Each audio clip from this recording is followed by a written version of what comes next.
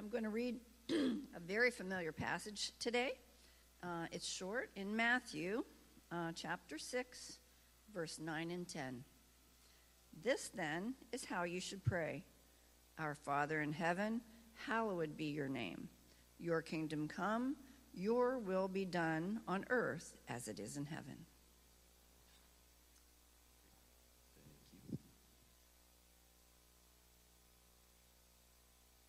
Well, years ago, there was a single mom named Monica. I don't know what I'm supposed to do with this crayon now.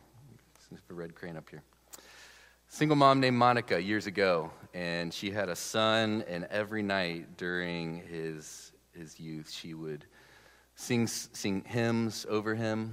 Monica was a strong believer. She'd lay her hand on his little forehead and pray for him, that God would save him, intervene, and the boy grew up to be very smart. He attended great schools, was very successful in pretty much anything he tried to do, but he had no interest in God or spiritual things. In fact, he was generally opposed to it, resistant to it. And when he was 19, though, Monica had a dream in which she felt God clearly telling her that he was going to answer her prayers and save her son, bring her son into God's family.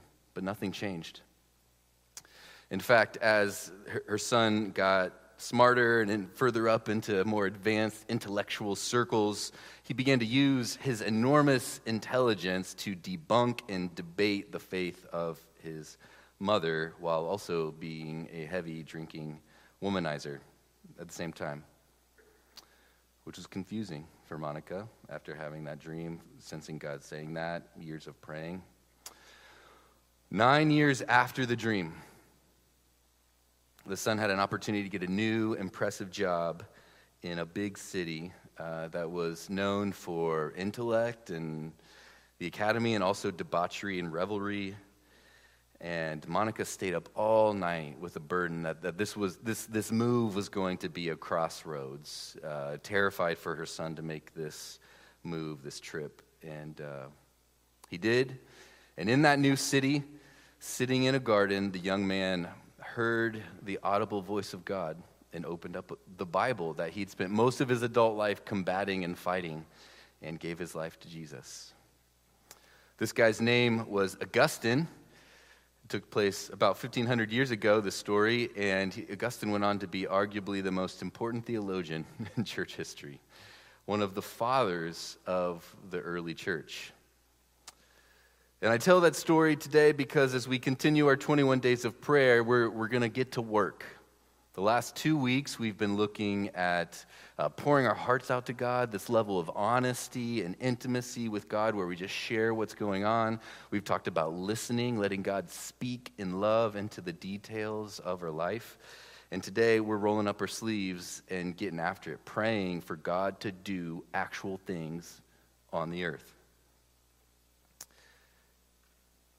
If prayer is the conversation that flows from a relationship with God, or kind of working definition of prayer for this teaching series on prayer, then like my conversation with Camille, my wife, we'll have the open sharing of hearts, we'll have the listening carefully, and then we'll get to work. We'll talk about getting stuff done. We join with God, our Father, as his children, in the work of the family business, making all things new. And the main idea that I have for us today is that we follow Jesus into the gap by laboring in prayer. Kind of unpack this sentence. Working prayer, intercessory prayer, praying for other people is what Jesus did and continues to do today for me and you. And so if we claim to be his followers, his apprentices, then we are invited to do the same thing. And there's a gap aspect to it, in intercessory prayer where we're in between.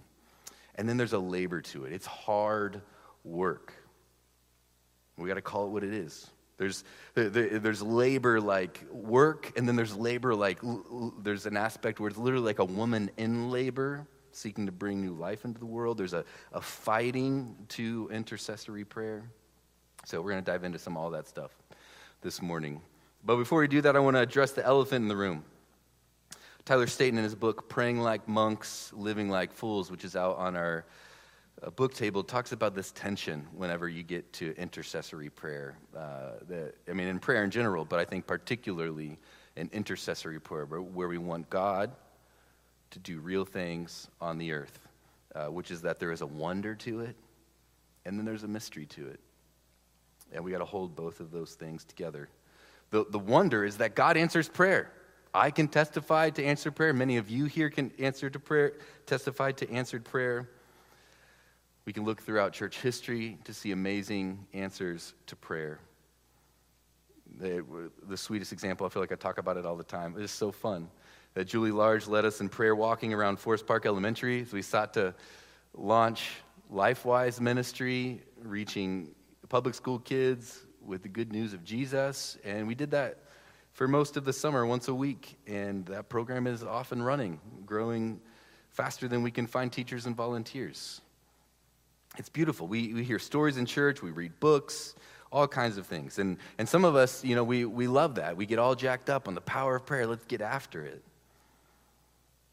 But others of us, or maybe all of us, have some part of us that, have that cynic in the back of our head, the mystery of prayer. That there's questions about prayer that are uncomfortable, that are hard to understand. And to be honest, personally, I found that there's not super airtight answers to some of these questions around the mystery of prayer. Airtight answers that remove the need for faith and trust. We see prayer work sometimes, and other times it seems like it doesn't work. Why do we do it? Why does it matter? Does God really need me with my ill-informed, contradictory desires and ideas to pray for things out of imperfect motives? Doesn't he know how to run the world? If he knows what's best, he's all wise, what does he need me for? If he's all good, won't he do it anyways, whether I ask or not?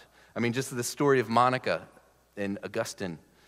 Why did it take so long? 9 years after the dream. Why those 9 years of debauchery and fighting God's work in the world?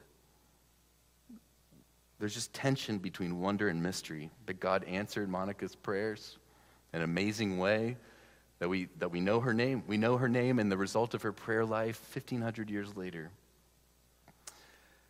But then there's the mystery that can often paralyze us to where we don't pray.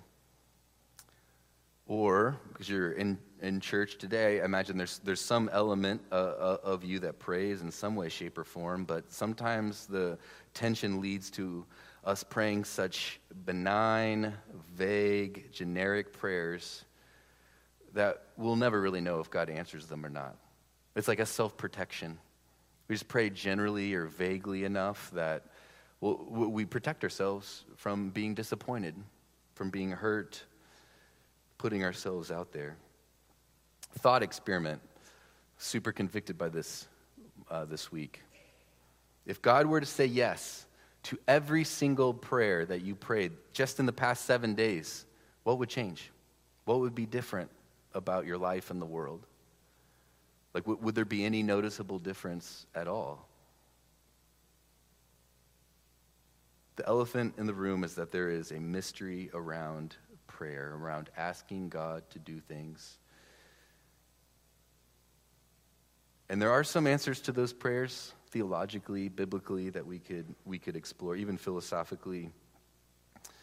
But I think if you're looking for some airtight answer to this mystery, a way to make the mystery of prayer go away to where it almost doesn't require faith and it makes perfect sense, I don't think you're going to find it. Because it seems like what God is interested in is our childlike trust. It's almost like God wants us to trust him in the mystery, to work out our faith and trust the promises that he's given us in his word. So the good news is, in the mystery of prayer, we have a compassionate Father who can hold us in it. Because remember, we're praying what we got. So we're asking for things and they're not happening. The opposite happens. it gets worse and not better, whatever, like we have a compassionate Father that we can pour out that confusion, our anger at how things are going with direct honesty. God can hold us in the mystery of prayer. And I think it's in the mystery of prayer that we experience some of the most tender care from our Father. The other elephant in the room is that Jesus, our king, our teacher, our rabbi, he's very, very clear about the power and importance of prayer with minimal explanation on how it works. Let me just verse bomb you. Don't feel like you got to write these down. I just want like the words of Jesus to wash over us right now, okay? Are you ready? Luke 11:9, and I tell you, ask and it will be given to you. Seek and you will find. Knock and it will be opened to you. Mark 11:24, therefore I tell you, whatever you ask in prayer, believe that you have received it and it will be yours. John 14:13, whatever you ask in my name, this I will do, that the Father may be glorified in the Son. If you ask me anything in my name, I will do it. John 15:7, if you abide in me and my words abide in you, ask whatever you wish and it will be done for you. Matthew 21:12 or 21:22, whatever you ask in prayer, you will receive if you have faith. Matthew 7:11, if you then who are evil know how to give good gifts to your children, how much more will your Father who is in heaven give good things to those who ask him? These are the words of our King, friends. And it's profound to me that our King, our teacher, the one who loved us so much that he would die for us, chose not to explain theologically, philosophically how prayer works and combined with God's sovereign will and all the swirling cosmos of all the things, but instead he just very bluntly tells us what it is, tells us what the promises are in prayer. And so we follow Jesus by praying in the gap, laboring in prayer. We follow Jesus into the gap by laboring in prayer. Let's talk about the gap. Let's talk about standing in the gap here for a minute. That phrase, standing in the gap, or the gap, is trying to unpack what the word intercession really means. Intercessory prayer is the official term of what we're talking about. It comes from the Latin word intercedo, which means to come between. When we are praying for someone, we are coming between them and God and laboring in that in-between space and advocating for them. This is the core way that we follow Jesus, one of the core ways that we do what Jesus did. Jesus, on many, many levels, came as God in the flesh, as the Son of God, to stand in the gap for us. He stood in the gap between sinful, broken humanity and a perfect God and reconciled us to one another. And look what Romans 8:34 says. Christ Jesus, who died, more than that, who was raised to life, is at the right hand of God and is also what? Interceding for us. That's what he's doing right now for you and for me. He's in the gap for us. 1 John 2:1 says, we have an advocate with the Father, Jesus Christ, the righteous one. He's with the Father, interceding with us, advocating for us. Jesus stands in the gap for us. He comes between us, both with his justifying work on the cross and even now as a risen king, he's interceding for us. And so we follow him. When you and I are laboring in prayer on behalf of others, when we're standing in the gap, bringing someone before God in prayer, like with the two names you're invited to pick for these 21 days, then we are following our King. We're following our rabbi and doing what he did in a way that we're able to do. And this gap is right smack in the middle of the Lord's Prayer, what Kathy read earlier. At the core of the kind of pinnacle teaching on prayer from Jesus is the gap. Let me show you. First, let me read it. Our Father in heaven, hallowed be your name. Your kingdom come, your will be done on earth as it is in heaven. Give us today our daily bread, and forgive us our debts as we also have forgiven our debtors. And lead us not into temptation, but deliver us from the evil one. This prayer is 2 sets of 3 petitions. The first half, the first set of petitions, is all about God's reality. And you see this in the pronouns: your name, your kingdom, your will.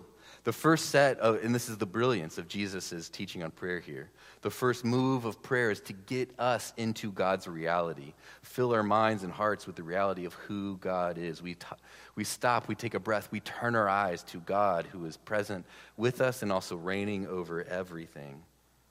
And then the second set, the pronoun changes, and what is it? Our, us, our daily bread, our debts, our debtors. And right in the middle of these 2 sets of petitions is what? On earth as it is in heaven. That's the gap. That's the gap that we enter into with intercessory prayer that ties these things together. We get into God's reality, and then we're in the gap to see God's reality come to earth as it is in heaven. We stand in the gap to labor in prayer, asking God to bring his kingdom, that earth would reflect God's perfect loving will the same way that it is in heaven. Last week I drove the ladies from Scarlet Hope to the clubs for outreach. This Scarlet Hope is a ministry we partner with that goes into the adult entertainment industry to share the love of Jesus with the women. And before we went out, we huddled up to pray. And it was just a heavy prayer time that particular Thursday night. A lot of these ladies were down and discouraged. There was a woman that they had met through outreach that they had been, kind of taking under the wing and helping try to find new work and new place to live. And she had a 6-year-old son, but she'd kind of gone missing, and they didn't know where her and her 6-year-old son were staying for the night. She kind of left a place that she was staying, and there were abusive men in the picture. It was just messy. And it wasn't for lack of having resources to offer. It was just the brokenness of the situation. Just layers and years and levels of brokenness in this woman's life. And my heart just melted as I sat there with those ladies, just overwhelmed with God's love as they were standing in the gap for this woman and her son. That God looked at the world and saw this woman and her son and orchestrated it to have these women with tears in their eyes bearing her burden, coming before the Father with her needs. This woman who can't pray or is struggling to pray, struggling under so many layers of brokenness, and they're advocating for her, pleading before the Father, interceding for her. Praying for other people is ordinary love combined with sober humility. We love people, and people's needs exceed our capacity to help them. And so what can we do? We can pray. We pray to the one whose capacity is infinite.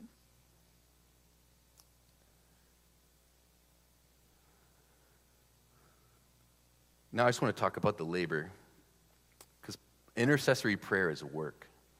Let anybody tell you otherwise. People who say, "Oh, well, I don't want to just pray. I want to get to work," don't understand what intercessory prayer is about and haven't really explored the wonder and mystery. Standing in the gap is a labor of love. It's easier not to do. It's less painful not to do. When you're in the midst of it, it can feel so crushing.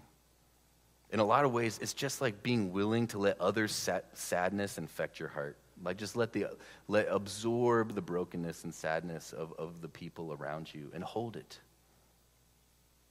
Hold it before God.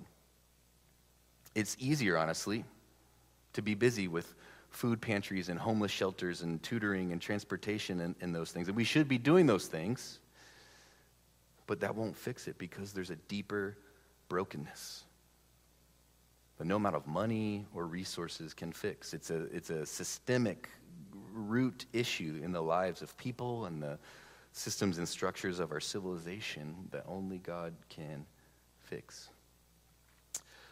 As I was praying this morning for our time together in this teaching, God brought to mind a verse. There it is.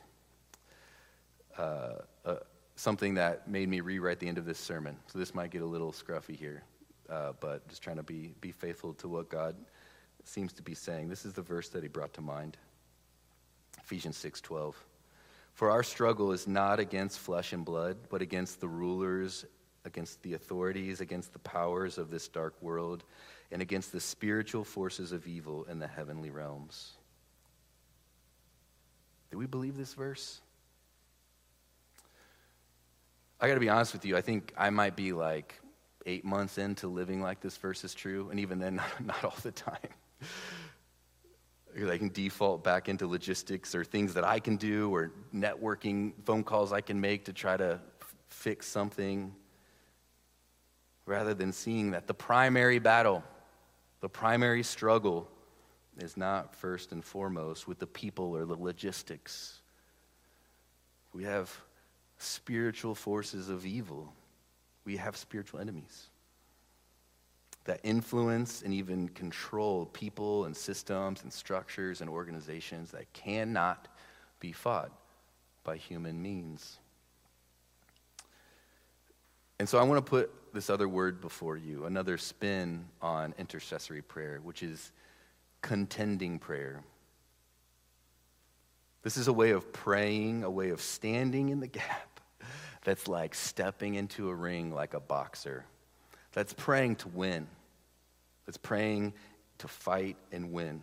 If you're watching SportsCenter and they say, yeah, this team is really a contender, what do they mean? They mean that team could win, that they're in a battle, that they're in a fight, and that team could win. A boxer is going up against the champion. They're contending for the title. And guys, we are in a battle, a spiritual battle. There is good and there is evil. And there is a battle that's not just in what we can see. It's beyond what we can see. And the primary way that we enter this battle is through prayer. The first and most powerful thing that we can do in a battle is through prayer. I've been so encouraged by the prayer traditions of African American brothers and sisters as I read and studied this week, because a lot of that prayer tradition was forged in the fires of slavery, where the only way that they could fight for justice was to pray.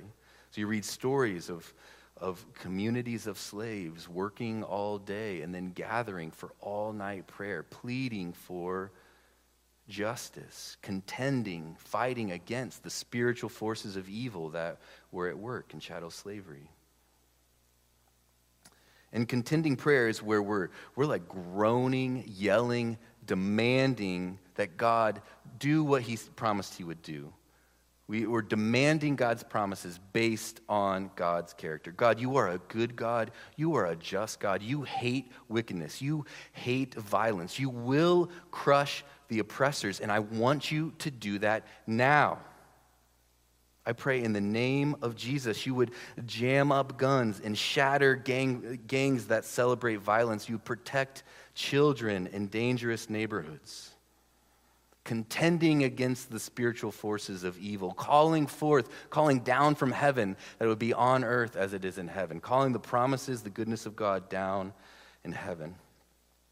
There's an amazing story from a city in Colombia, Cali, Colombia, from back in the 90s, where the Big C church in the city did just this.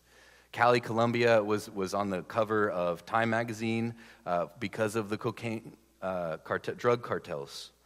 There were like 7 massive cartels that were pretty much all rooted and based in Cali, Colombia. And it was just a war zone. You know, like 10 to 20 murders every single day. The cartel with just insane amount of money were buying up like entire city blocks, and it was just absolute terror. People dying all the time, and they're influencing the government because they had so much money. They're buying off politicians. All kinds of things are happening, and there was this fledgling little association of pastors in Cali, Colombia. And they started to get together, work through, I thought this was hilarious, work through some of their like interfaith beefs you know, the like little squabbles that pastors love to get into. And they worked through some of that and achieved some unity just within their little network of pastors. And then they called the Big C Church of Cali, Colombia to a soccer stadium to pray all night. And after that first prayer meeting of all-night prayer, where thousands showed up, the next 2 days saw 0 murders. For the first time in a decade, in a town that was averaging double digits a day of murders, there were 48 hours, an entire weekend of no murders. And so that, of course, got everybody fired up, and they kept praying, doing these all-night prayer gatherings, contending in prayer against the spiritual forces of evil that transcended the drug cartels, the local police, the federal government of Colombia. All this stuff was all woven with the spiritual forces of evil, and they started contending, fighting, and they saw radical transformation. All 7 of the drug cartels, or I think 6 out of the 7, were like obliterated within a year. It completely changed and transformed the entire landscape of this city. Contending prayer is where we demand God's promises to come in power now. And we labor like a woman delivering a baby for it to happen. We groan, we feel the pain, because it has to happen, God. We want this to happen now. God, you said this is who you are. God, you said you would do this in your word. Do it now. There's lots of areas that we could contend in prayer together. We could step into the ring with our gloves on, or gloves off, I don't know what other expression would best work. But I just want to invite you personally to join me in contending in prayer for our church family here. Contend for Carl Road Baptist Church in prayer. We're in a season in the history of our church where I think we're at a crossroads. Will God revitalize us? Will we experience renewal? Will we unify for a new chapter of ministry as we're in this scruffy time of the ministry passing from one generation to the next? Those are questions that still have to be answered. And listen, friends, we have spiritual enemies that want the answer to be no to all of those questions. Rulers and authorities, spiritual forces of evil that would love to see us close quietly, would love to sow confusion and discord and break all of our furnaces. So can we contend together? Can we lock arms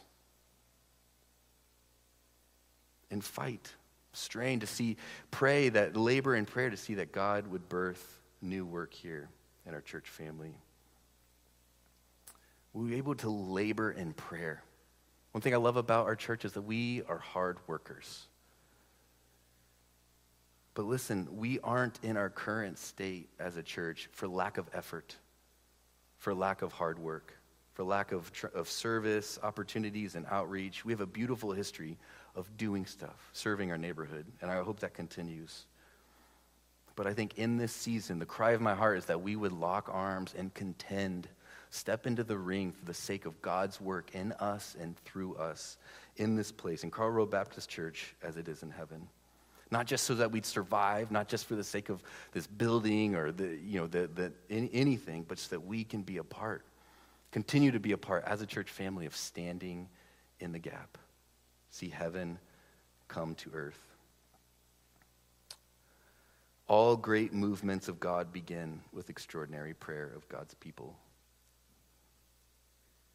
These outpourings, this work of God, revival, renewal, begin with extraordinary prayer of God's people, just like in Cali, Colombia. They came together. That was their secret to the problem that could not be solved by any amount of money or government involvement or police or anything. It was people praying. Because we are not going to casually, passively flow into new life here as a church family. We're not going to, serve our way into an outpouring of God's Spirit. No, it is through contending in prayer together, laboring, like to where it hurts, to where we're grinding, we're showing up and we're praying, like a woman trying to give new birth. I just want to say that it is work. Like prayer a lot of times can be life-giving, can draw us into the Father's embrace in beautiful ways. We spent 2 Sundays talking about that, and it is beautiful, and it must happen there. But what if the work for us now is like what a lot of you did on Monday night, which is show up to the chapel that was freezing cold on a freezing cold dark night, and to labor in prayer together in our prayer meeting. That's something we're going to continue to do on the 3rd Monday of every month. Pray to have a larger prayer and worship night. I just invite you to mark your calendar for that. And also to come back next week to labor in prayer together. Next Sunday will be the last day of our 21 days of prayer. And there was some debate on whether we should make this public or surprise you guys. I'm going for, full disclosure here. So, and next Sunday, we'll just have a prayer gathering in here at 10:30. This time here will just be a time of corporate prayer. We'll have some songs, some scripture reading, and then we'll kind of be like huddling up throughout the pews to pray. Someone said, if you announce that, no one will come. And listen, I would rather have way fewer people who come ready to work, ready to contend in prayer, than to have a bunch of people surprised and not want to be in the room or whatever. So I invite you to come back next Sunday, and it'll just be our Sunday gathering will be a prayer and worship time where we'll lock arms and do some work in prayer.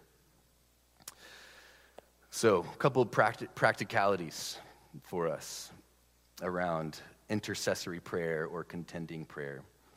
The first one is, if this is something you want to do, this is an invitation. If you're like, yes, I want to be an intercessor. I want to contend.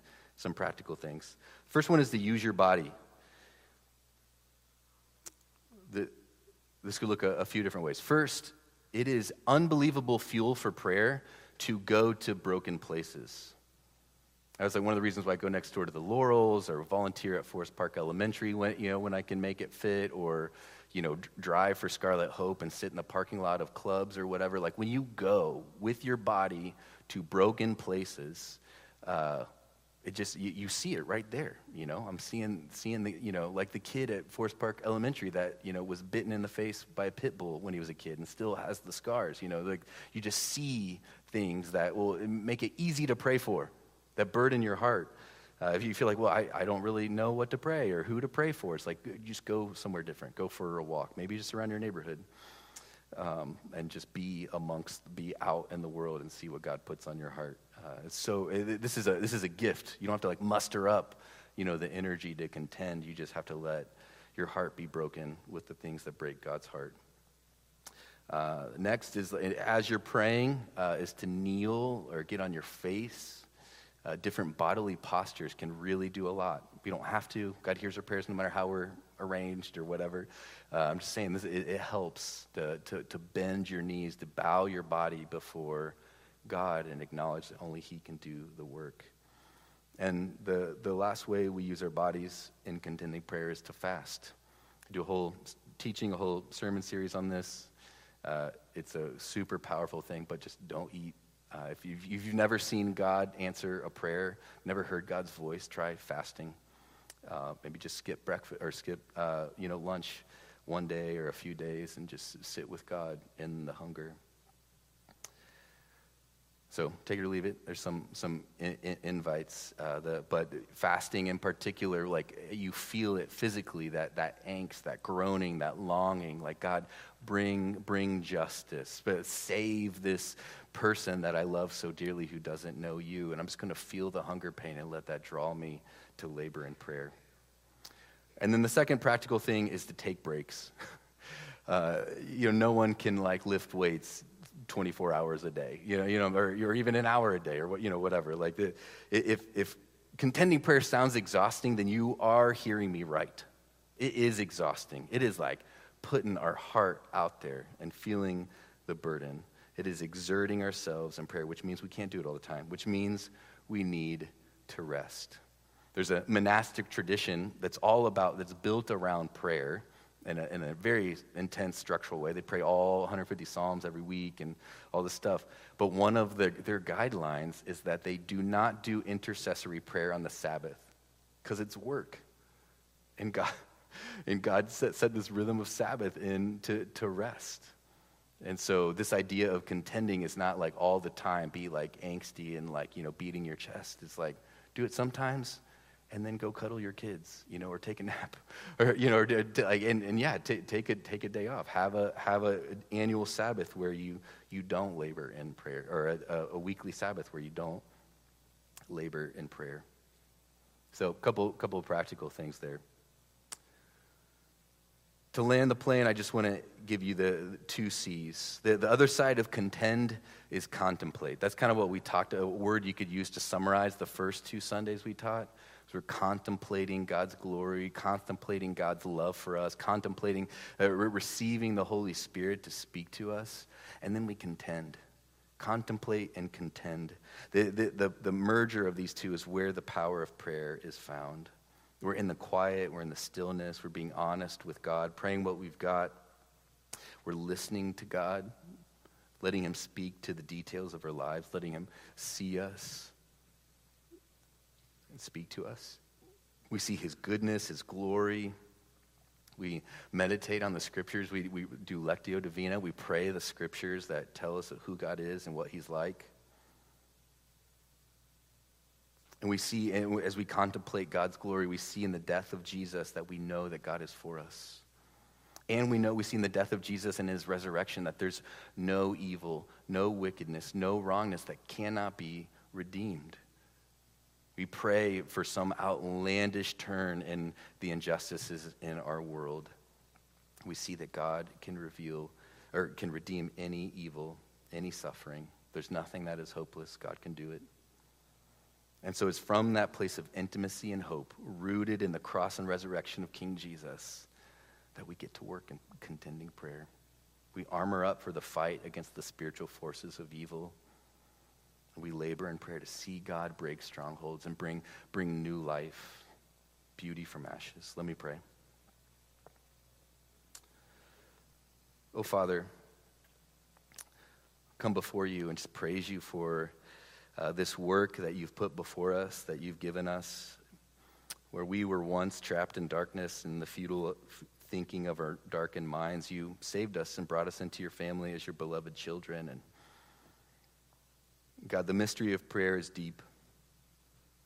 It is a mystery that one of the hardest things to do is, in some levels, to not do things, but to ask you to do them for us. And I pray that would become our instinct. I pray that before we rant on the internet or get lost in the news cycle, that we would just take our anxieties to you and labor in prayer for you to break the evil around us. Father, right now, would you be bringing to mind the names of people and the power of the Spirit you want us to be contending for, laboring in prayer for, standing in the gap for? And Father, I pray your Spirit will pour out on us as a church family, and that we would be able to contend for your work, your kingdom to come in Carl Road Baptist Church as it is in heaven. And that we would see you do wonderful things in us and through us for your glory. In Jesus' name, amen.